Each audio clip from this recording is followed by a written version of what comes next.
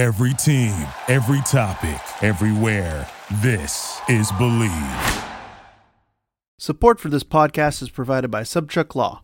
Revolution Recap thanks Subchuck Law for their support of our show, local independent media, and their mission of bringing unbiased truth. Revolution Recap would also like to thank 6 Point Builders for their support. 6 Point Builders are builders of fine, custom homes in the Boston metropolitan area.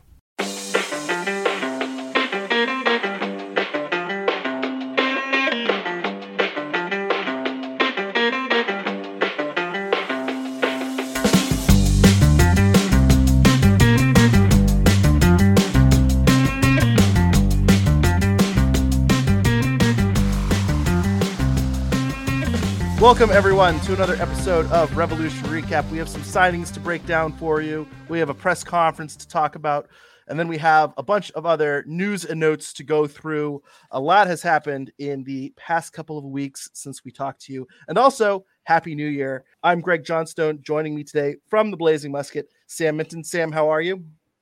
Doing good. It was nice to formally meet Caleb Porter and kick off the new year of Revs coverage, but always happy to join you, Greg. Of course. And also joining us, Tom Pinzoni. Tom, how are you? Great. I'm very happy that I have power at the moment. We only lost it for an hour this morning, so hopefully the lights stay on while we do this. Yeah, hopefully you guys are staying warm. I think we got about half an inch of rain down here in Pennsylvania, so I think I made out a lot better than most of our listeners, and you too, as I get a couple of shakes of the head. Before we get to the rest of the show, we want to tell you about our friends over at BetOnline. With the NFL playoffs right around the corner and NBA season in full swing, BetOnline has you covered with all the up-to-second odds, news, and scores. Not just NFL and NBA, but also European leagues are going right now. We have the Asian Cup starting next week, African Cup of Nations. There's a lot of soccer to bet on. Don't tell me that you're not going to bet on Egypt and Mozambique, and you can bet on Egypt, Mozambique next weekend at BetOnline. With additional odds, lines, trends, and info on both desktop and mobile, you can access the world's best wagering information anytime. So head there today to get into the action and see the updated odds. Remember to use promo code BLEAV, BLEAV, to receive your 50% welcome bonus on your first deposit. That is promo code BLEAV, BLEAV, to receive your 50% welcome bonus on your first deposit. BetOnline, where the game starts. Let's get to the Revolution. There are some new signings we got to talk about. New year, new goalkeeper. The Revolution have announced the signing of Henrik Ravas, announced on, I believe, Thursday. It was originally reported by Seth McComber on December 28th. He's a 26-year-old goalkeeper who played for Wisdu Lodz. I don't have any idea if that was close to the correct pronunciation. There's going to be a lot of mispronunciation today. But the important thing you know is that he's 26-year-old. He played in the Polish First Division. It was reportedly a $1.2 million transfer fee, plus his former team retains 15% on a future transfer fee, plus some additional bonuses and incentives. Ravas played for Derby County from 2016 to 2021, but he didn't really play for him. He was always out on loan, moved to Slovakia a couple years ago, and then went to Wisdu Lodz. Again, I have no idea. On a free transfer in March 2022. He has received some call-ups for Slovakia for European qualifying recently, but he has not played yet. Let's go to Sam. Sam, we have a new goalkeeper. What are your opinions of him? Yeah, he's definitely another young guy, kind of. Obviously, Djordje Petrovic playing with Chelsea. I think this goalkeeper has a long way to go to even hope of doing that. But another young guy. But, just kind of looking through the stats, I don't want to say I'm down on this signing, but I think that Revolution fans should temper their expectations. I don't know if we're exactly going to get a Djordje Petrovic or, a Matt Turner of the like, where this player is immediately, being regarded as one of the top goalkeepers and is looking to make a move to Europe. I definitely think it's a move the Revolution had to make. Thomas Vassilic, for all intents and purposes, is already gone. I imagine he gets bought out. And I think we saw last year, Earl Edward Jr. is a good spot starter, great backup, definitely a veteran that you can utilize, but don't think he's an everyday starter. And Jacob Jackson also still has a lot of work, kind of a lot of maturing of his game to come. So I think you have to go out, get a goalkeeper. Caleb Porter said in his press conference they were going to get a goalkeeper. They now have their goalkeeper in Henrik Ravas. And, it's excited to see what he can do, but I think that Revolution fans should probably temper their expectations a little bit. Tom, how about you? What do you think about the new guy?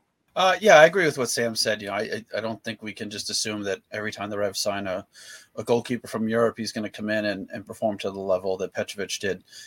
But, aside from Vaclik, and we don't really know what happened there, but aside from him, they have a pretty good track record with bringing goalkeepers in, and they have a good track record overall with the international signings that they've made in the last couple of years. So, Kurt mentioned 2 press conferences ago now that, the scouting department is still intact, along with some other friends, apparently. And, if they continue to make the type of signings that they've been making, then, I think we should be in a good position. And Edwards showed himself to be look, he's a solid backup. He's a veteran. So long as we don't randomly decide to throw Jackson at the deep end again, I think we should be all right. Yeah, I'm a little mixed on this signing too. One thing that I think we kind of need to put under the microscope if this doesn't really work out is we've given Kevin Hitchcock a lot of praise of, if Kevin Hitchcock likes him, then I like him too. We heard a lot about Jacob Jackson being someone that Kevin Hitchcock thought highly of. And, it doesn't seem like they think of him much as more than a third goalkeeper since they've kept Earl Edwards. And now we're acquiring our second goalkeeper in 6 months. And then who knows what happened with Thomas Vatslik. It doesn't seem like that was a Kevin Hitchcock guy, but after, Petrovic left, there's a big hole there, and it hasn't been filled by Edwards. It hasn't been filled by Jackson, and it wasn't filled by Vatslik. So this is attempt number 4 of trying to replace Georgi Petrovic, which I know is a very big deal. And a $1.2 million transfer fee certainly seems like they have a lot of faith in this player. And also, there is a full scouting report on the Blazing Musket, so make sure you go subscribe to the Blazing Musket so you can get all your news in your email inbox. It seems like he's a good shot stopper. He's very good at positioning.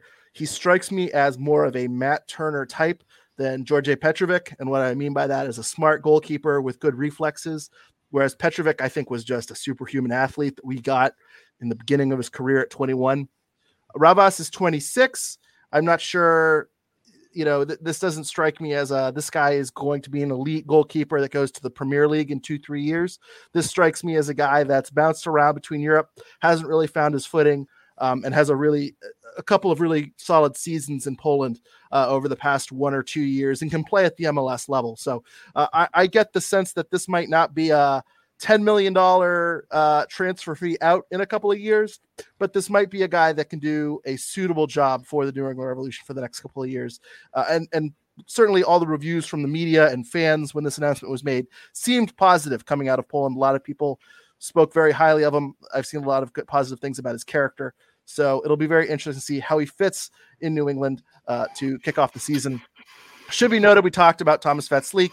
It is reported by the Blazing Musket he will be bought out. It was also reported by Tom Quinlan separately back in November that he would be bought out. So it seems like that is the path forward. Thomas Vatslik will leave New England without making a single appearance. Any final thoughts? Any favorite memories of Thomas Vatslik as we say our parting words to our fallen Czech brother? I definitely think one of my favorites is getting to ask him about David Pastrnak, and if not that, just being able to be there at training and getting to witness him walk straight. It was truly a memorable moment. A very bizarre signing. That's the Ismail Tajouri-Shradi of 2023 of bringing in a guy. Oh, I guess he's hurt. I guess we can't actually play him. The very bizarre signing, and I think we're going to have a lot of question marks. Vatslik at least spoke to some media and said he is healthy enough to play. So very bizarre, but I think that one's going to end with a lot of questions on what exactly happened there. And I don't know if you guys have thought about this, but I think we're all going to pay attention to where he plays next and where he signs next, because if he goes over to a League One club or a championship club and plays half decent, I think a lot of people are going to be wondering, well, if he's playing decently over there, why couldn't he have done that here? It's going to be very interesting to see how the rest of his career plays out going forward. So another signing, Ima Boateng, friend of the Revolution, again, re-signing with the Revolution, a 1-year contract with a 2025 team option. He will occupy a supplemental roster spot. This contract, we did just deny his option. We just declined an option, so it's a little bit of a weird signing. I think I expected him to leave. Second year in a row, I've expected him to leave. This, to me, reading the tea leaves, Earl Edwards Jr. was on a supplemental roster spot a few years ago. He had an option accepted, and then he moved up to the senior roster because he was no longer making a senior minimum salary. I am guessing what has happened here is that the contract Ima Boateng signed last year, the option was not a senior minimum salary, and so he would have to move to the senior roster. So they essentially declined his option, which probably would have gone to like a salary of like 110, 120,000, and they've re-signed him to the league minimum, which is like 95,000. Seems like a lot of unnecessary headaches to keep 15,000 or so out of Ima Boateng's pocket. But the important thing is, I guess they keep him on the supplemental roster, which is the goal all along. So, Tom, what do you think about Ima Boateng coming back? Are you excited about him returning to New England for another season?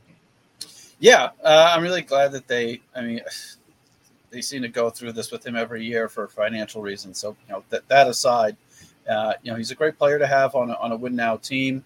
He's shown that he can start. He's shown that he's also able to come off and make an immediate impact off the bench. He's an MLS veteran. He's been in MLS since 2016. He's played 66 games with the Revs now, 28 starts. So about half the time he starts, half the time he comes off the bench. He's chipped in with some important goals and assists. I think he's a great guy to have around. He seems happy enough to get his option denied every year and come back. So he must like it here as well. Otherwise, I'd imagine he'd be looking to go somewhere else. So I think it's a good signing, and maybe next year they'll just pick the option up. Well, let's not get ahead of ourselves. Sam, what's your thought on Ima coming back? Yeah, personally, I'm not that surprised, especially kind of talking to him in exit interviews. It seemed like he was someone who wanted to stay. It was just kind of a matter of getting both sides to come to an agreement, and he's someone who loves Boston, and especially just as a super sub has done a great job. And it's kind of stunning that the rest of the league hasn't even tried to give him just even a little bit of a raise, because obviously, like you said, he is kind of on that senior minimum salary. But not surprising. It's interesting to kind of see. We had Bruce's guys. Now looks like we're having a little bit of Caleb's crew coming in. You got Jonathan Mensah, which we'll probably get to as well, but also to Ima Boateng spending some time there, winning MLS Cup in 2020.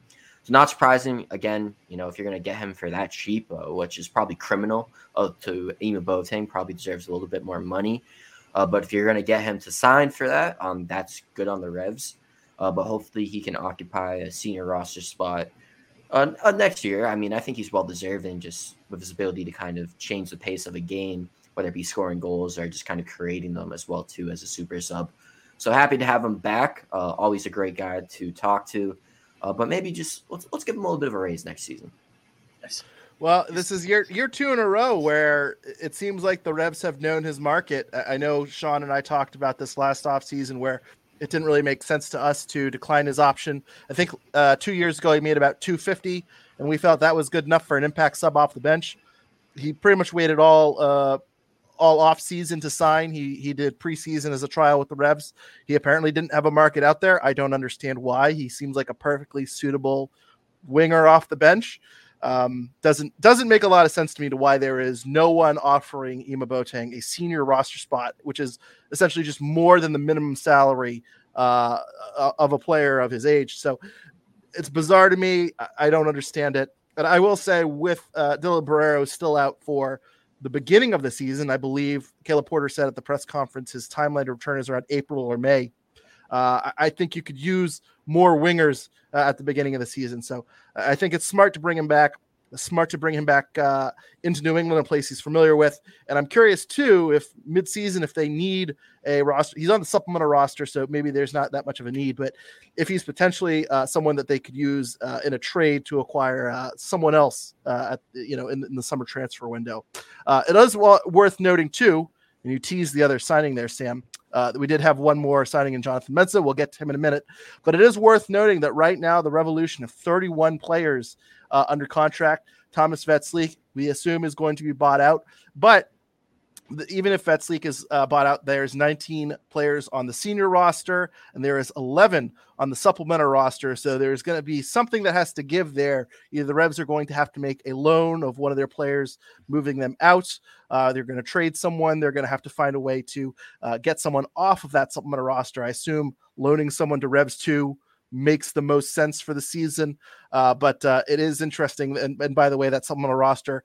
Esmir, Joshua Bulma, Noel Buck, Malcolm Fry, Peyton Miller, Jack Paniatu, Santiago Suarez, Jacob Jackson, Damian Rivera, and Ryan Spalding. Something's got to give there. One of those guys is not going to be on the Revolution in 2024. So it'll be interesting to see how they find their way to compliance before the beginning of the season. So one more signing, Jonathan Mensah, 33-year-old center back, formerly played with San Jose last season. He started 21 games out there for the Western Conference side. He also played from 2017 to 2022 with the Columbus Crew, including tenure under Caleb Porter, winning MLS Cup in 2020. He started 23 plus games there every single year. A very veteran center back, strikes me as a Omar Gonzalez type, a guy that is in the twilight of his career, veteran center back that can kind of coach up the younger guys and give you a veteran presence, but not necessarily someone who's going to go out there, start 30 games for you. Tom, let me get your thoughts on Jonathan Mensah.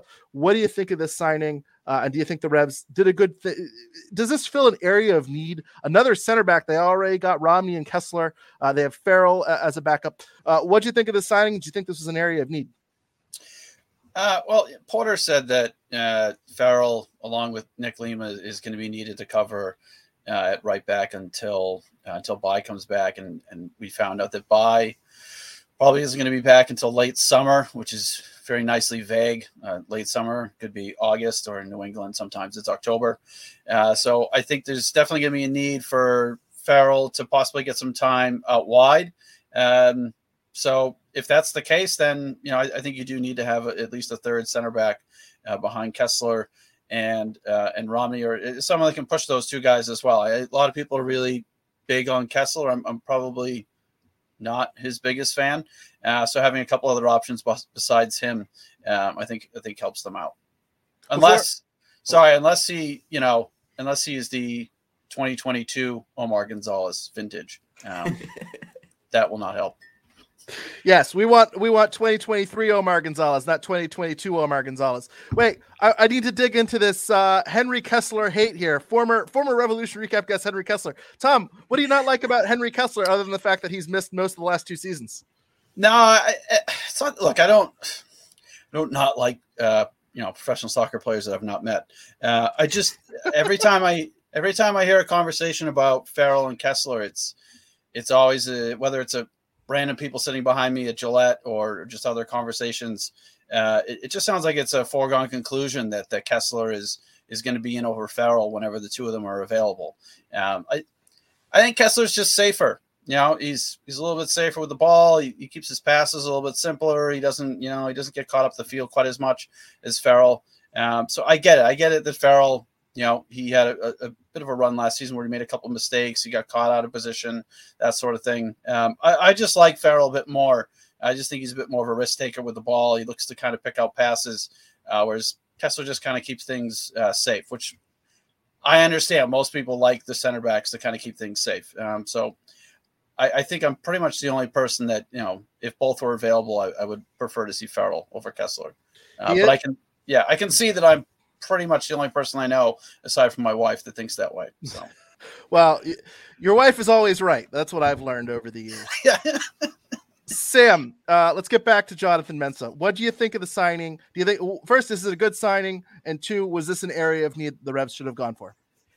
Yeah, I definitely think it's a good veteran move. You did lose Omar Gonzalez, you did lose Christian McCoon, you did kind of need some cover there. But center back wasn't exactly, the biggest area of need, I would say.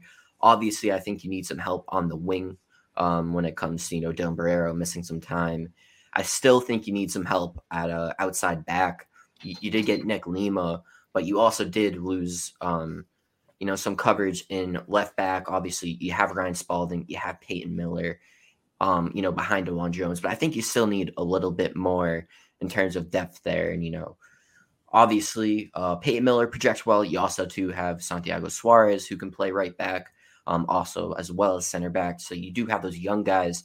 But I do think it is smart to bring in a veteran like Mensah. Again, someone who knows Caleb Porter, can kind of help that acclimation progress with a new head coach. So definitely excited to see what he can do. And we'll be interested to see what it means for Andrew Farrell. Obviously, it seems like he has a spot at right back, but once Brandon Bye does return, what does his role look like? Is he basically a bench guy, or will we be able to see him usurp Kessler? I definitely think that Farrell, like Tom mentioned, is able to do some things that Kessler doesn't, especially, his long ball passing ability, I think can kind of be underrated when it comes to someone like Farrell, but obviously there are the mistakes that he does make. And it really does seem like, as Tom kind of mentioned, that Kessler and Romney have it kind of locked down in the starting 11, at least for the foreseeable future. So really interested to see what Andrew Farrell does this season and just what his role looks like, especially, when Brandon Bye does come back. Mm-hmm. And I think, too, when you look at the Ima Boateng, too, kind of, I look at this in the short term, not necessarily in the long term. Right now, by bringing in Mensah, if Andrew Farrell needs to move over to right back, he provides cover for Nick Lima. So right now you have 2 left backs and 2 right backs. You have Lima and Farrell on the right.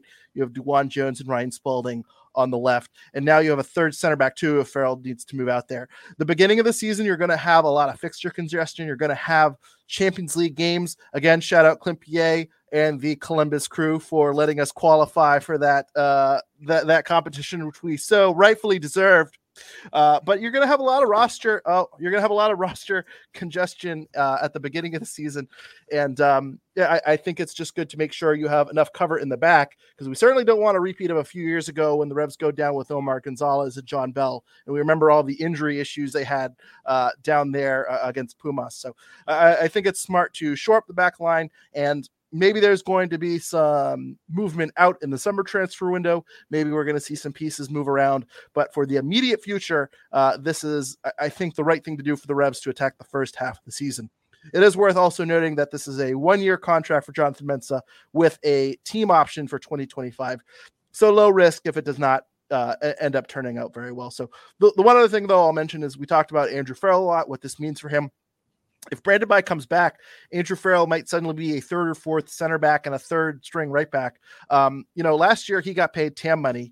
His salary was up in the 650 range. And I know we've talked about his salary. They boosted his salary so they could apply TAM to his contract, and they extended his option again this year. I'm curious if his option year, if his salary drops down, or if it's still 650,000, because that's a lot for a backup center back / right back.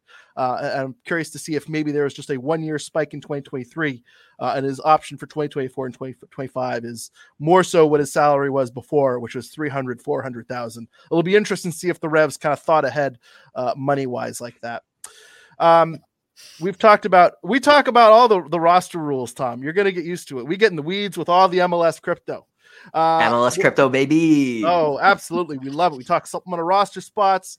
We talk TAM. We talk contract options. Oh, God bless MLS. I will say one thing that we don't get in MLS is transparency. And one thing I like, we've touched on it already. One thing I liked about Caleb Porter so far is we've gotten injury timelines. I don't remember ever getting any of those injury timelines under Bruce Arena. So very happy to see Caleb Porter talk about injury timelines, when we can expect Brandon Bye back sometime between August and December, Christmas time, as Tom said. Barrero, we can expect in April, May. He had his intro press conference last week. Sam, you were there. What was your key takeaways from Caleb Porter's introduction press conference? And by the way, this press conference is available at full length on the Blazing Muskets YouTube page. So make sure you go there and subscribe while you're there. Subscribe to the Blazing Muskets YouTube. But Sam, what'd you think of Caleb Porter's introduction to the media? Yeah, it was definitely, an interesting, definitely a different kind of tone, I guess you could say, compared to Bruce Arena. Was for me, what really stood out is when I asked him about Giacomo Vrioni. And he really seems to be someone who believes in him, really talked about all the skills that he does have, mentioned that he does have to work kind of, to become a more complete striker with his kind of hold up play, back to the net, improving those skills. But he's someone that Caleb Porter, I think, clearly rates. And I think especially after last season, there was some, discouragement, failed to really, stay in the starting 11. I think he ended up coming off the bench for more than half of his appearances, but he was able to score 9 goals in total. And, even myself, I was someone who's wondering if the Revs could possibly move on from him. In the offseason, you lost Gustavo Bo, and, this was kind of a real opportunity to go out and get a DP striker who could work for you. But Caleb Porter, I think, clearly rates him. If you look at the roster construction, I think that basically proves it, because it is Vrioni, Bobby Wood, and no other real natural strikers. So, that also could be an area of need where the Revolution need to find some depth, with those natural strikers. You have someone like Thomas Shankly who can kind of, move into a striker position up top if need be. But I think we all agree he's probably best suited out on the wing. So really what stood out is his comments on Giacomo Vrioni, and it seems like he's going to be a crucial part of the New England Revolution in 2024. Yeah, no Justin Rennicks to fill in for him if he struggles either. So, Tom, what did you think of Caleb Porter's introduction press conference to the media? So first of all, what Sam said about Vrioni, I think whatever Porter actually really thinks, I think he's smart enough to understand that Kurt and Awful very clearly believes in Vrioni. He's on a large contract that has some time to run on it. So if you look at it from Porter's point of view, the guy that just hired you thinks that Vrioni is great. He's on a lot of money and he's not going anywhere. So it's really in Porter's best interest to speak highly of his highest paid striker, considering that, look, Bobby Wood had a good start to last season. He kind of fell off. He stayed healthy for the entire year. That's unfortunately not really a Bobby Wood thing. So I just, having been someone before, like whenever I had a striker, you always try and talk them up. You always try and, stay positive with them. You don't talk about the shots that they miss. You only talk about the ones that they, that they make and that sort of thing. And a striker's confidence is really critically important. So whatever Porter really honestly thinks about Vrioni, I think it's in his best interest and the team's best interest to just be as positive with him as possible. Because, him having confidence is ultimately what's going to help him, score some goals. And that's, that's going to be to everyone's benefit. But maybe he does really believe in him, but, either way, if he does, great. If he doesn't, he's doing a good job of faking it, which he kind of has to do anyway. There's a lot from the press conference. There's a lot of, the usual, yada, yada, yada, great ownership, great GM, great team, the best training facility I've ever seen in my life, which is the word for word exact same thing he said 2 years ago about Columbus Crew's new training facility. But anyway. Well, maybe he hadn't seen New England's yet. Yeah, no. That's true. That's true. But it's you got to do all these things, right? Tick, stadium, great, fans, great. Oh yeah. I've admired them from afar. I've always looked at the New England Revolution. I said, that is a premier MLS franchise. That's yep. So much history. Yep. The entire 2 trophies. Yeah. But he did say one thing that I've never heard a coach actually say publicly that I actually am very excited about. He said an important piece is how we can minimize injuries. If we're good, I actually can't believe he said this. He actually went on record in his first press conference and said, if we're good with our planning, you can avoid some injuries, but soft tissue injuries you can avoid. It's a mistake. Make sure our planning is good in terms of periodizing the players physically. After 2 years of the last coach basically just using injuries as an excuse, we had a lot of injuries, blah, blah, blah, blah, blah. Like that, just 2 years of he just kept going to that same thing over and over and over. The fact that he actually came out and said, and I agree with him completely, it makes me suggest that there's a guy called Raymond Verheimen, that he made a name for himself on Twitter by annoying a lot of people with his tweets, which is obviously is a thing. That's how you do it on Twitter, yeah. Yeah. The fact that he put periodization of training and all of that into his response makes me believe that, he also believes that soft tissue injuries are non-contact soft tissue injuries are things that can be prevented. So I'll be very interested to see if that is something that develops with the Revs, in however many seasons it is that he's here.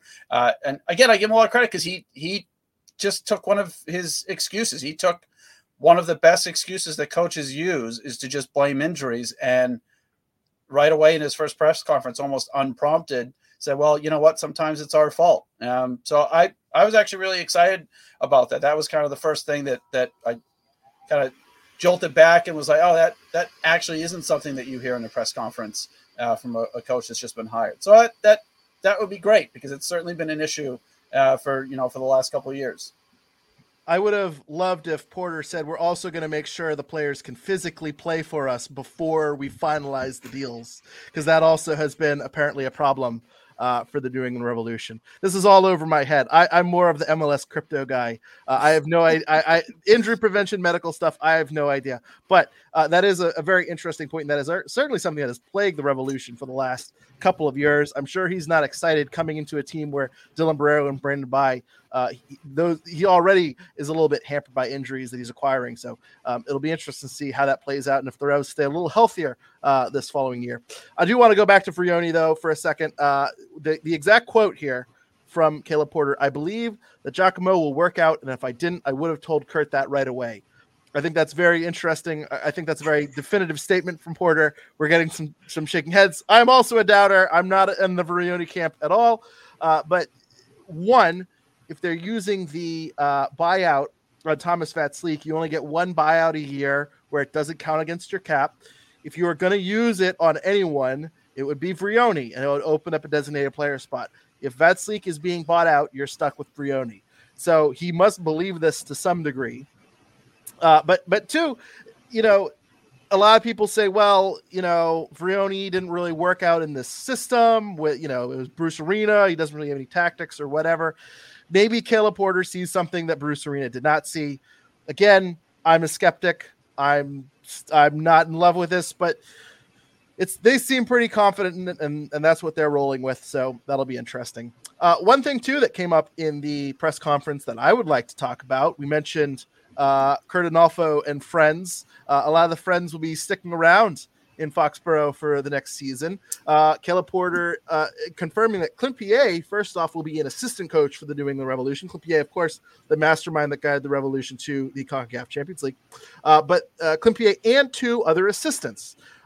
We know that one of those assistants will be Kevin Hitchcock. He confirmed it on Twitter.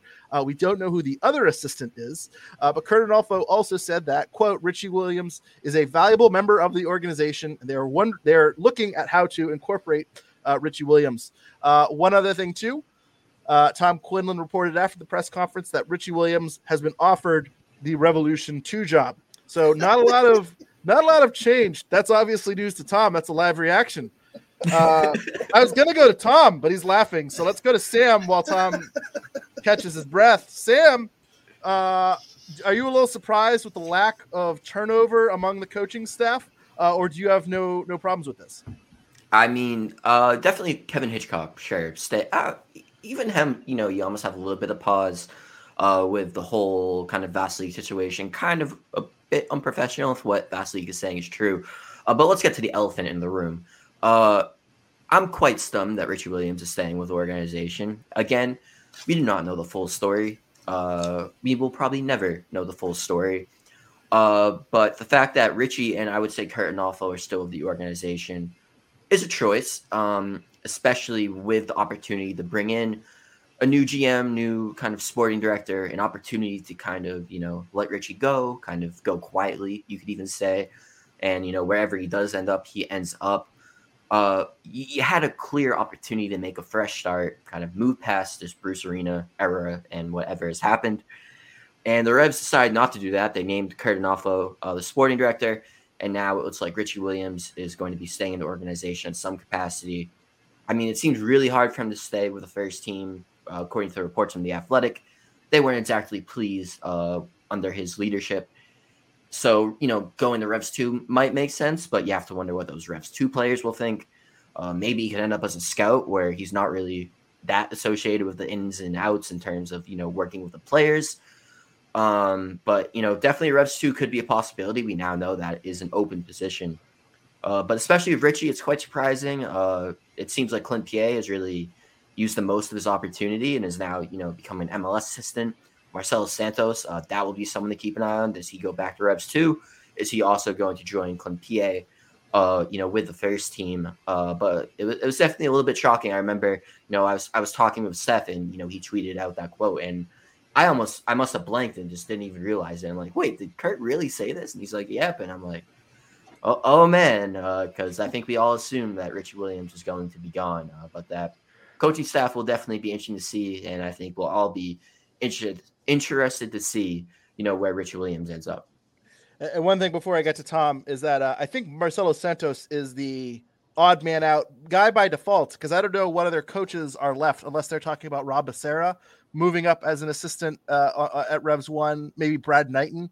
I'm not sure what other assistant they're referring to. I assume Marcelo Santos, since he was the de facto assistant coach, is staying with the team. I guess maybe Tab Ramos. I guess he technically was. Oh yeah, don't forget Tab Ramos. Thank you, Greg. Thank you, Greg. Oh, geez, that just occurred to me. Well, great. All right, so yeah, okay, whatever. Tom, you have thoughts? What are they? I thought we're getting rid of all the baloney, right? No more baloney. Okay, well, all the guys that made the baloney are still here, so I don't really see. Like, I get it, right?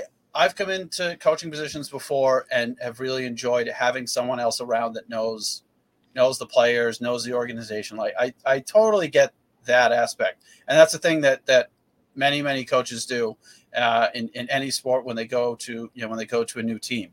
But the fact that guy is going to be Clint P.A. I mean,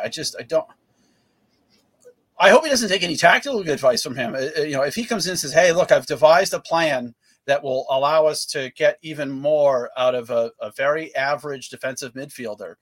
We're just gonna, we're gonna build the entire team around him." I don't know. I mean, he was clearly in over his head, right? I mean, the last game of the season in the playoffs, it was like Tommy McNamara was like playing like left back or something like that, and they had, just complete and total random substitutions. Like that's what I do in a FIFA game when I'm down 3-0 and there's 10 minutes left, and it's like, oh, okay, whatever. I'm just going to bring on all the midfielders. I don't know. That doesn't make a lot of sense to me. The goalkeeping coach situation, it's very childish and unprofessional to not talk to one of the 3 people that you're supposed to talk to for 6 weeks. I mean, if any one of us did that at our job, oh yeah, no, I don't talk to that guy. It's like, what do you mean you don't talk to him? Mm-hmm. You're the goalkeeping coach. He's a goalkeeper. This is what we pay you to do. Mm-hmm. And look, I know. Okay, Turner was a great goalkeeper. Petrovic was, probably the best goalkeeper that has ever stepped foot in MLS. I don't know that you can give him all the credit for that. So yeah, I don't know it. And then Richie. The guy's been on a 2-month vacation, which I just assumed was okay. He's on vacation until his contract runs out, and we're just going to quietly, let this guy go away. And I'm sure Kurt had his fingers crossed today or at the press conference. Please just nobody ask about Richie. I just don't get it. Like, we're turning over a new leaf, a fresh start, all this yada yada yada. It's like, but everybody is still here except for Bruce. And, again, as of the last 3 or 4 press conferences, we still don't know why he's not here. Yeah. Well, and we talk, you hit on something that I think is really important to say, that Kevin Hitchcock, whatever happened with Thomas Vetzliek, I don't care if Hitchcock was not involved in the scouting or wasn't involved in, had no input or whatever. I don't know what the situation was, but it is an indictment on you as a coach. If again, you said it, one of the 3 players on the senior roster that you're coaching is saying he didn't even talk to me. That's the number 1 goalkeeper that you brought in that was supposed to replace Georgi Petrovic. And it seemed like he is completely in the dark. Maybe he's lying. I doubt it. I'm not totally sure what exactly happened there with Hitchcock, but it's not a good look for him. So maybe Ravas is his guy, and great. But, as I said at the beginning, Jacob Jackson was supposed to be his guy, and he's a 3rd stringer. They've kept Earl Edwards Jr. They've re-signed him to a contract extension because apparently they don't think Jacob Jackson can take over as the number 2. So I'm curious to see exactly how this goes out. And I think a lot is riding on this signing for the Revolution, because apparently this is Hitchcock's guy. Now, with that being said, He has a good track record with Turner, with Petrovic. I don't think you can give him all the credit in the world for both of their developments, obviously more for Turner than Petrovic, but he was still there and contributed to the development a little bit. He still made them better players. You know, Matt Turner went from coming out of Fairfield to going to the Premier League. Petrovic went from a $1 million signing to a $17 million signing in 18 months. I do think you have to give Hitchcock some credit there. So I think he has the track record that I'm not upset that he's staying with the team. With that said, I'll give you that. I'll give you that. You respond, and then I'll get to this other baloney. But yeah, go ahead. I mean that is fair enough. Like, there's two sides to whatever happened. With Vaclik, there's two sides to that story. You know, we're obviously never going to hear the other side of it because that's just how it goes. So you kind of just have to hope that it wasn't as bad as one side of the story made it out to be. But yeah, I mean, Turner in particular, Turner turned into a good shot stopping goalkeeper who commanded his area well. And I do think you do have to give him a lot of credit for working with him and developing him. Because I don't think no one expected him to come to the Revs for, and then have his next stop be to go over to the Premier League. Right. So you do have to give him credit. The only thing that, like you said, if it wasn't for the whole unprofessional behavior, allegedly, then yeah, sure, it makes tons of sense to keep him around. Well, and let's expand this. Shawry Joseph, Dave Vandenberg walk off the job. They didn't get along with Richie Williams. Fine. They walk off of a practice. They walk out of a practice and they do their protest or whatever. I mean, once that happens, you're probably not staying in that locker room, right? Once if I don't like if someone gets promoted to manager or interim manager at my job and I walk out and I protest, I'm not staying at that job much longer. Right. So, there's certain tension points that I think you kind of relieve the locker room of, and you try to bring back in that cohesion and you get rid of the people that cause that disruption. With that said, Richie Williams is coming back. I don't know why. His contract's up. We've talked about it. The Athletic reported that his contract was up at the end of the season. He was given notice his contract would be not renewed by Bruce Arena at the end of the season. So, look, let's say hypothetically, Richie Williams is one of. I'm going to make the devil's advocate. Richie Williams did nothing wrong argument. Ready? Richie Williams is one of many people. He's the only person that we know of that filed this complaint against Bruce Arena. Richie Williams is also Bruce Arena's number 2 assistant, and he's a tactical genius. He's an amazing assistant coach. He's a model citizen. Great. The last time we saw him before his little sabbatical, the team didn't want to play for him. The team had no respect for him, right? So why doesn't he want a fresh start? Not only the team, but why wouldn't he want to go somewhere else and coach somewhere else?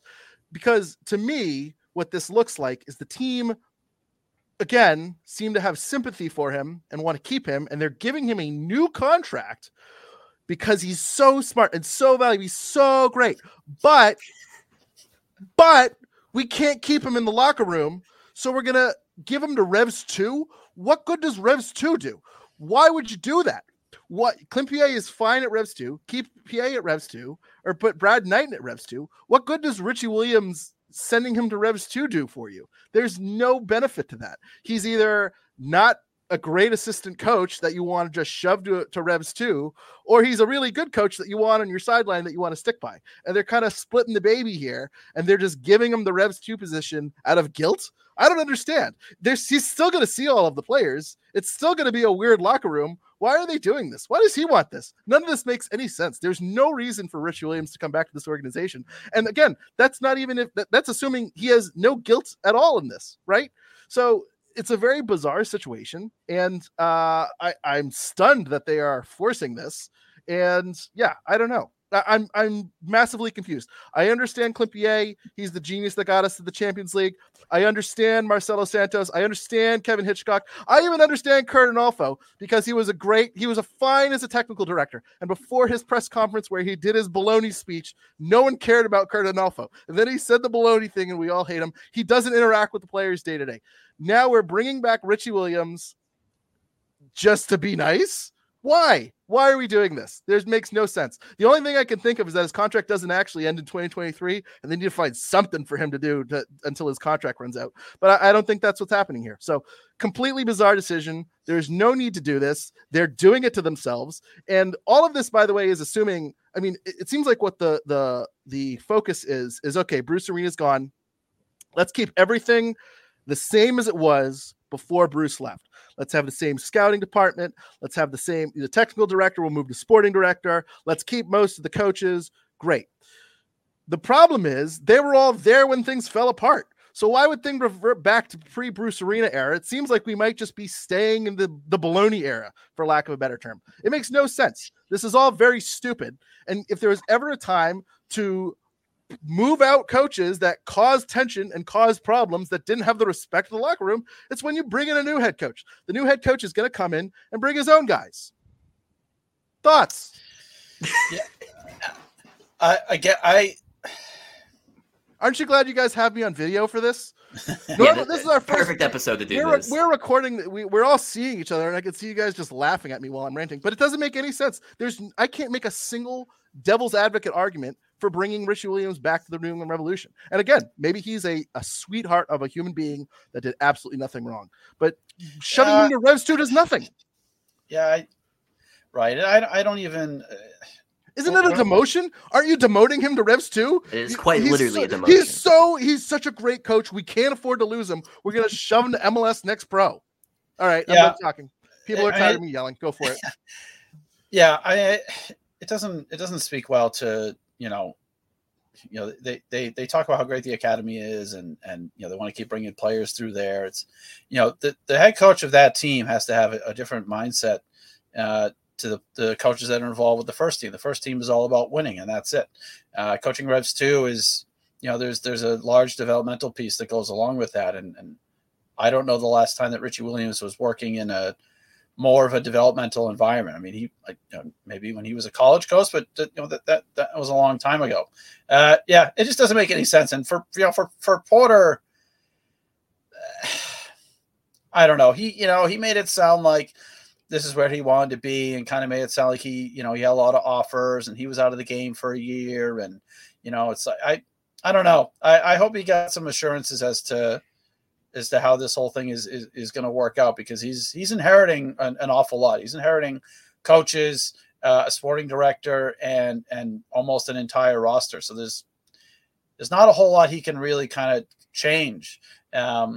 Which I guess from his point of view is if things don't work out, then he can turn around and say, well, hey, what do you want me to do? I got here and the place is a disaster and everyone was still here. So I did the best I could. It wasn't injuries. It was all of these other people. Yeah. Sam, any final thoughts here about Richie Williams or anything else about the Porter introductory press conference? First, I just want to give kudos to Greg and Tom for some of the greatest podcasting, at least of 2024, possibly longer. But yeah, just to kind of, say everything that's already been said, this is very weird. Richie Williams, I assume, would want to be in MLS to kind of have him now be an MLS Next Pro. Probably isn't ideal for him. He would probably like to be, in a top league. He is, a former MLS assistant, national team, whatever. He's kind of been there. And I think going to MLS Next Pro is a demotion. I think the only thing, kind of Tom was mentioning is that, he inherited a lot of, what was previously here. The only thing you can really do is what Bruce Arena hated to talk about. Is tactics. And, we're having press releases where we're talking about a goalkeeper coming in and fitting our game model and kind of, this new kind of tactical overview, someone like Caleb Porter controlling possession, wanting to press the opponent and kind of bring this new kind of thinking. Because I think, when it came to Bruce, there was a lot of three balling and, players being able to do what they want to do. And I think there's going to be a bit more structure here. And I think that Caleb Porter is going to bring more of a tactical mindset to the game and not really just, let's go ball and see what happens. So I think that's really the biggest place he can make an impact, considering everything that he is inheriting. It's just going to see if, the Revs now controlling possession, what's going to happen to, the wing backs who are used to be going forward. What's going to happen to the midfield? Caleb Porter is someone who kind of prefers a 4-2-3-1. That won't really affect the Revs. That's kind of their preferred formation. But it's just going to be really interesting to see just kind of the overall tactics and just how those are able to make an impact on the Revs in 2024. But yeah, coaching staff is very interesting. I think Caleb Porter is going to bring in a few of, his guys to kind of fill it out. But, you're still going to have Clint Pierre. You're still going to have Kevin Hitchcock, and Richie Williams is going to be somewhere. It's just figuring out where that's going to be. And it's going to be quite interesting. Mm-hmm. Sam, can I ask you a question? Yeah. All right, I want you to imagine a game, okay, on the road. In spite not playing very well and creating that many chances, you somehow are up 1-0 at halftime of this game on the road. Yes. You pressed a little bit, you kind of pressed here and there. Maybe sometimes they play it back to the keeper. Okay, yeah, we're going to go ahead and go and press now. We're going to engage high up the field. We're pretty compact centrally. We got numbers in to defend the penalty area. So we're doing all right. We're going to halftime. We're up 1-0. The second half, we apply far less pressure. We drop off. We show a very limited ability to connect passes and build out of the back. Our center forward, who we subbed off at halftime even after he scored, and we put on an attacking midfielder in his place. And we're just kind of trying to cling on here to this 1-0 lead, which we blow and fall behind 2-1 by giving up a goal in the 72nd and 80th minute. And then only because of a miraculous inability of someone else to cover our center forward, who's not a center forward, we score with our third of 3 shots in the second half of the game and run out with a 2-2 draw in a game in which we had 36% possession. Do you know what team and game that is in reference to? I believe, if I had to guess, this has something to do with Clint Pierre masterclass. No. Oh, no. This is Caleb Porter. This is a Caleb Porter. Wait, can I guess? Is this a Columbus Crew game on their way to MLS Cup? Is that where this is going? No. Oh, okay. This is a very specific example. Yeah, I watched Tom exposing me for not being the tactical genius that Bruce said I was. I watched this game back today. May 7th, 2022 at Gillette Stadium. 2-2 draw between the Columbus Crew with Caleb Porter coaching against the New England Revolution. Well, that game, the Revs had Bruce Arena, who also is another tactical genius. He's known for his tactics. He had Richie Williams, who I just said in the last segment is a genius, knows everything the best. And Revs 2 is going to go undefeated next season. It was quite the game to watch, actually, because it's like, oh, hey, there's Shell Reed. Oh, and Richie's still here. Oh, there's Bruce. Oh, in happier times. There's Books. Remember him? Remember the guy that could jump and head the ball? Yeah, he was there too. Wow. Yeah. Josie was there. Wow. 2022 vintage Omar Gonzalez was there. He, by the way, was the one that couldn't mark another human being running into the penalty area. So Porter, he said, you'll know what that identity is in terms of playing style. An aggressive, proactive way of playing, deciding the game with the ball. Again, 36% possession. Aggressive without the ball. Sometimes yes, sometimes no. But need to be adaptable and be pragmatic from game to game. So that to me is that kind of sounds like Bruce at certain times where, we'll play, we'll move the ball forward. We'll try and make stuff happen, if it's convenient for us. Like if we're at home playing against a weaker opponent, sure. But we're not going to go and do this on the road, we're not going to have the ball, that much on the road. And, so I don't know. Porter seemed to talk a pretty big game about his playing style and that, we'll just show up at Gillette and just be like, oh, wow, this is really something. I will say too that Andy from Revs Nation wrote a full article about Caleb Porter and what you can kind of expect from him tactically. So that's some additional reading for our listeners if they want to dig into the tactics of Caleb Porter. But what I think is really encouraging is that Caleb Porter, if he ever has any questions, he just turns. He's right there, Clint Pierre. Any questions Caleb Porter might have, right there, right hand man, Clint Pierre has got you covered. And between them, Caleb Porter has 2 MLS Cups. Clint Pierre has a Champions League berth.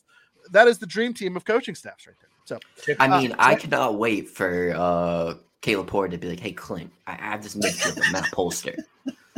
Should I play him at left back? Maybe and him to Richie. be like, yeah, And center mid, both. It's a dual role. yeah, both. Correct. Yes, thank you. Shuffle in and then go back out. Yeah. Hear me out. Inverted win backs, baby. Yeah. Richie Williams in a disguise as an assistant coach. So no one knows it's actually Richie Williams, but Richie Williams in a disguise on the Revolution assistant bench. I think that might be a winning coach. So fans don't know Richie Williams is there because there'd be some blowback there. But maybe that's the master plan and how they can incorporate Richie Williams.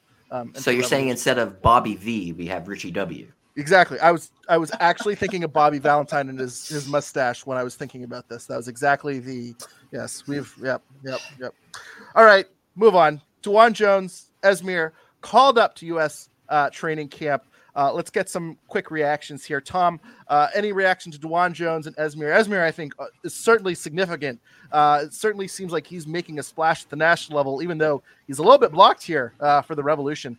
Were you surprised, and what's your reaction?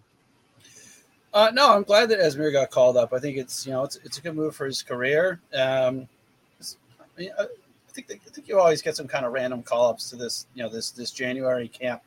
But I think it's good that they want to have him in and get a look at him. And hopefully he gets a little bit more involvement with it. It's going to be tough for him to get a lot of minutes, I think. But at the same time, Porter did say that he likes to have two players in every position. It's a long season. There's midweek games. And he also said that he likes to he said it's really important early in the year for players to get a chance and kind of feel a part of what we're doing. So maybe Esmir will have a bigger role. The fact that Esmir played less minutes last season than – I think he played less minutes than Renix, which is interesting that he was on the field, on that limited of a basis. Look, he is not anywhere near Carlos Hill, right? But no one else on the team is anywhere near his level and anywhere near doing the types of things that he can do. But Carlos is not going to be here forever. He's not getting any younger. And, Esmir has a skill set where he could develop into the type of player that Carlos is. Not as good, but a similar type of player. I have another quiz for you guys. In last season, Carlos Hill played 24 through balls that were received by 24 completed through balls. Okay. How many did the entire rest of the team combined play? I'm going to guess 5. I was going to say, I think that number is a little low for Carlos Hill too. I would have had a much higher than that. But now I'm really starting to wonder that. You said 5. I'll go 9. Wow, you guys are pretty harsh. 25. I thought you set us up, Tom. Low. Yeah.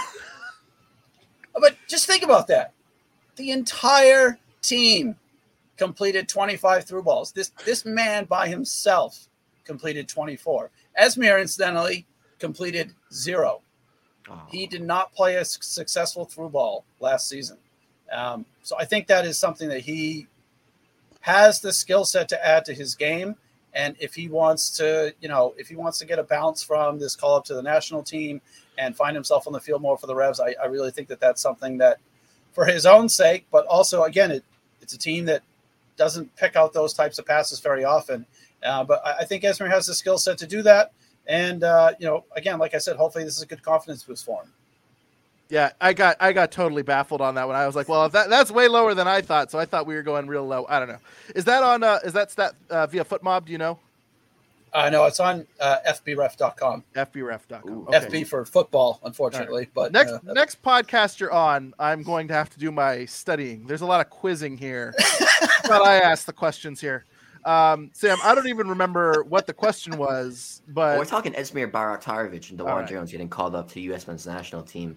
I mean, yeah, it is a very big moment for Esmir, but I think what kind of stood out to me is that now Noel Buck is just, I guess, not American.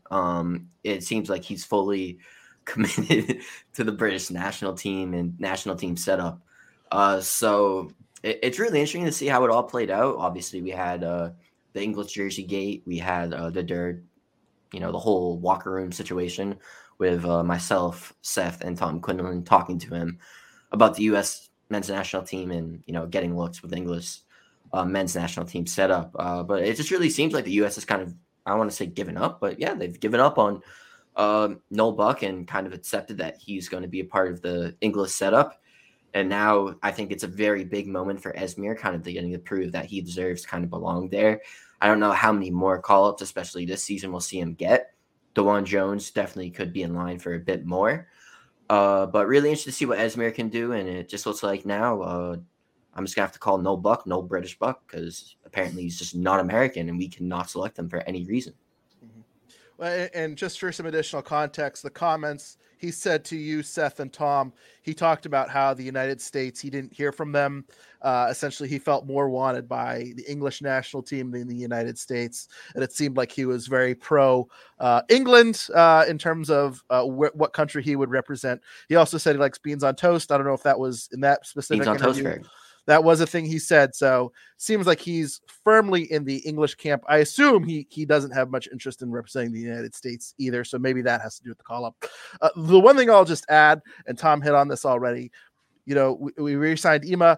We have Nacho Gil on the roster. It seems like we have wingers galore, and Carlos Gil usually plays every single minute. I feel like we're wasting Esmir at the club level, and I hope they find some role that he can play so he can develop a little bit more, because it seems like the last 2 years we haven't seen a whole ton of him, but at the national level he's getting looks. He certainly is impressing a lot of people elsewhere, but fewer minutes than Justin Rennicks. I think that's a stat that's very, very telling. So I'm curious to see how he's used in 2024. I think it's important. And we talked about how there's 11 people on a 10-man supplemental roster. I wouldn't be opposed if it means guaranteed playing time. If we found a loan that benefited him, that helped him grow, whether it's in Europe or USL Championship, I'd rather Europe. I'd rather him play a higher level than USL Championship. I think that'd be something that the Revs really need to look into, because Esmir needs a lot of minutes in 2024, and I'm not sure how he gets them with this roster, how it's constructed right now. Any final thoughts before I move on to final news and notes? Anyway. Greg, do we think that we get the beloved and the move that everybody thought when Rhode Island FC was birthed? Do we get the Damian Rivera loan move to Rhode Island FC? What is Damian Rivera's role on this team? I wouldn't be opposed. I don't think that's a total. Now, is it RIFC? Who knows? I don't know what the relationship between RIFC and the Revs are right now. I don't know if they view each other as competitors. Online, it's quite toxic, some would say. Rhode Island fans want a player from Rhode Island on Rhode Island FC. I understand the connection. I understand it's all speculation. But what is Damian Rivera's role on this team? I don't know. It certainly would be a fit, in my opinion. And it would make a lot of sense to me if you loaned young kids. It could be Jack P. Loan young kids down to Rhode Island or Hartford, because you can play Revs 2 forever, but after a while you're not going to develop. Okay, we don't have to talk about Hartford. I mean, I love our Hartford friends, but they're having a little bit of a rough go. Anyone could play for Hartford, really. Yeah, I could play for Hartford. I think I talked this before about Rivera. I mean, he's in a very critical year for his development. I think he's going to be in his age 21 season next year. I mean, he needs to play for himself and for the Revs to send him out somewhere and see if he's really going to be able to kind of take off. Incidentally, the game that I watched from 2022, he played in that game, and he actually looked all right. Like he definitely has some ability, but he needs a full season of going out and getting games. The Rhode Island thing, that's an obvious easy connection, right? It's like easy pop to sign a Rhode Island player from to the team in Rhode Island, but they've put together somewhat of a veteran roster. I don't know how much interest they really have in bringing young players in and giving them a chance. Like their owner, Michael Parkhurst, did an interview with the REFC podcast, Raising Anchor. Yep. Yeah, thank you. Yeah, thank you, Raising Anchor. And he basically said, "Yeah, we don't have any plans for youth development. We're not going to do youth teams." Parkhurst actually said, basically, you can't win with kids, which famously kind of worked out in the other way for somebody else over in Manchester some number of years ago. So I don't think they're really too keen on bringing in a young player and giving them an opportunity. But he needs to play. He needs to play somewhere. Yeah. Agreed 100%. It's worth noting, too, he had a contract option for 2023. So either next year he's out of contract or he has a team option. It just seems like he's, again, what's his role on this team? Where is he going to contribute? What's the long-term plan for Damian Rivera? If there isn't one, you loan him to a USL Championship team instead of giving him 200 minutes as a fill-in role, especially with, Esmir on the team, with Jack P on the team. You have a million other guys at this point that's filling the spot. And it seems like the window for him in New England has passed him by. All right, some quick hits before we wrap up here today. Christian McCoon has signed in Cyprus. Good for him. The Revs get $50,000 in general allocation money because they had Zach Steffen's discovery rights. Zach Steffen signing with Colorado. Tom got a big laugh out of that. I don't think Tom knew that either. Apparently, they discovered him. Yeah, they just the New England Revolution. Not the crew. Not Colorado. The Revolution discovered Zach Steffen. I also wonder if that means the Revs were trying. He was one of the keepers the Revs were trying to get when Petrovic left. Probably not, but they tried getting Josh Cohen. It would make a lot of sense if they were calling Man City trying to get Zach Steffen. But either way, he ends up in Colorado on a 3-year contract. Tom Bogart reporting there's no offers currently for Noel Buck. He said basically there is no urgency from any sides involved to move Noel Buck, so we might see him start next season in New England. Preseason schedule announced. It starts January 24th. The Revs have matchups against New York Red Bulls, FC Cincinnati, Orlando, Philadelphia. Do not expect any of those games to be streamed. I believe all of them are closed doors. Is that right, Sam? That is correct. Mm-hmm. Colby Quinones and Maciel have signed with Revs 2. Colby is returning to Revs 2. Maciel was with Revs, the senior team, for the last 3 seasons, I believe. Recovered from, I believe, a torn ACL that he suffered in 2022, made full rehab, ended the season making some appearances for Revs 2. Nice to see him returning to New England, hopefully keeping him in the system. Maybe we see him back up at the senior team at some point in the near future. Probably not in 2024, but who knows. Also, the current referee CBA is expiring January 15th, and the Athletic is reporting a stoppage is imminent, which led to a lot of people making jokes about, well, let him go. How bad can it be? But for those of us who suffered through the NFL referee lockout, it can be bad. It can be bad. So, yeah, I don't know if that's something we want to see, but who knows? I mean, refereeing is pretty bad in MLS. Tom, you have any thoughts? You look like you want to say something, Tom. Yeah, look, however bad people may think refereeing at the MLS level is, what you have to try and understand is that those are the best referees available in this country. So I've been at, high school games on a Thursday afternoon, Division III soccer games. You would be begging for MLS referees to come back if some of those individuals turned up at. And no offense to anyone that does referee. Referees are very important, and there is no game without the referees. I understand, but it's a tough job. And however poorly people think MLS referees do, it will not get better if they're replaced with less experienced referees that have experience with the game being played at a slower speed below the professional level. Mm-hmm. So, yeah. The other thing too, I know with the NFL lockout, there was the NCAA referees had their own contracts, and the NFL didn't replace their referees with trained referees from the NCAA because Division I and Division II referees basically had their jobs locked in and they weren't going to leave for the NFL. You know what I mean? So I remember it was a situation where basically the NFL had hired NCAA Division III referees, high school referees, basically anyone they could find. And the difference was insane. And so I don't know if MLS, if the gap, it might not be USL referees moving up. It might be MLS to, college or high school or something like that. And I imagine there's a big learning curve too. I don't know the exact details, but that is also something good. We might not be replacing them with the second best group of people. We might be replacing them with whoever we can find. Yeah. All right. And I also too want to say, Greg, that if this is the case, there's a chance that members of the Blazing Musket could be reffing MLS games, which I would love. But also, I don't know if they are necessarily qualified to do so. Are we talking about Connecticut native Jake Catanese? Yes, but we also have someone else who could ref MLS Next Pro games.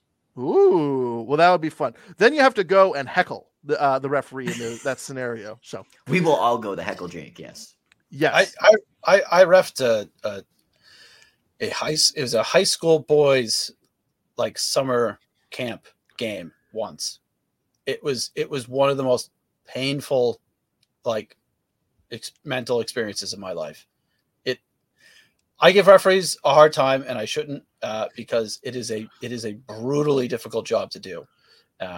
So yeah, I just hope they figure it out, and the guys that are used to working at that level continue to work at that level, because it's it's not a tough job. Mm-hmm. I'm sorry, it is a tough job. Figure it out, and let's all go back to hating referees and not missing them and not saying nice things about them. That's what I say. Figure it out. Yeah, exactly.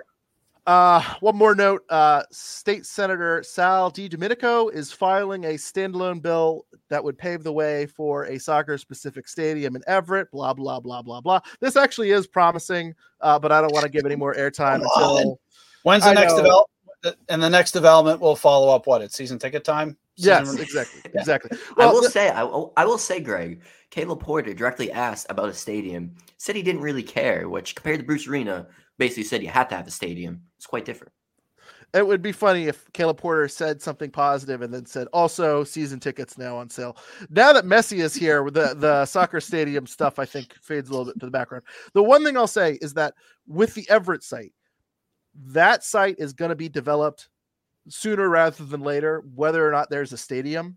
So I think there is genuine pressure for the Revs, because it seems like all their eggs are in this basket for Everett, to actually get something going, or at least make a stronger attempt than some other times. It's not like this site is going to be there for 20 years.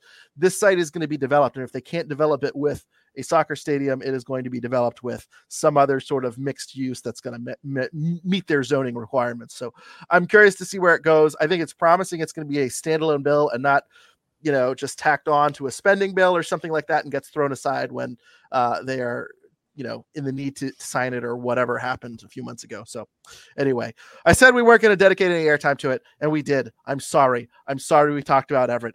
I really don't want to until we actually have something agreed upon. I'm sorry, everyone. Guys, where can they find you on social media? Tom, they can't find you on social media, but where you write for the Blazing Musket. Is there anything else you want to promote before we end today? Any final thoughts? Final thoughts. Just on the Buck thing. I wish there was a bit more urgency, because I think he very clearly wants to be in England, and what would not be good for the team is if he has an actual breakout season. A lot of people said he had a breakout season last year. He had 3 goals and 2 assists, and I don't think anyway. If he has an actual breakout season, someone's going to come in for him in July, and he's going to want to go because he wants to go to England. Very clearly, that's where he wants to be. So we're going to be back in the same situation that we were in with Petrovic and Buchanan, and you can't expect it. You can't expect it to work out as well as it did with Buchanan. That worked out really well. He was agreeable to stay until the end of the season because they were the best team in MLS. And so it worked out, and he went over to Club Bruges, and he's actually moved on to Inter Milan now as well. So that's the best case scenario, and I don't know that that's going to happen every time. So I wish they could find a way to move Buck over there, because he seems pretty determined to head over to England. I can't believe I missed the Tajon Buchanan news. I listed Christian McCune going to Cyprus. I didn't list Tajon Buchanan going to Inter. What the hell's wrong with me? Sam, game money, right? Is that MLS crypto coming in now? No, because they already got it. They already got the maximum amount of GAM in the initial transfer fee. So I think too, the only different, there was only like a small difference. So I think it's only like $60,000. Nah, it's actually more. According to the Athletic, according to Club Bruges' president, it could be closer to like $1 million. All right, I think for the Revs. Yeah, are not closer to $1 million, maybe closer to like 100 or like 200,000. Actual money? The Revs get 10% of the profit Club Bruges make. So you sold for $7 million. You're saying he's selling for about $8 million, and the Revs are getting about 100,000 of that. It's the whole euro to dollar translation thing. It's that lovely stuff. Numbers don't matter, and we're talking about Robert Kraft's money, and I don't care. It's not MLS crypto. Sam, people can find you at Sam_Minton22 on Twitter. They can also find you at Blazing Musket on Twitter. Also, make sure you subscribe to the Blazing Musket on Substack. All Revs news, all RFC news, all Hartford Athletic news, some Vermont Green news comes straight. All the Vermont Green news. Okay, sir. all Vermont Green. Hey, they're in the U.S. Open Cup. Damn right. All of that news going straight to your inbox. So make sure you subscribe to the Blazing Musket. Sam, what are your final thoughts before we wrap up here today?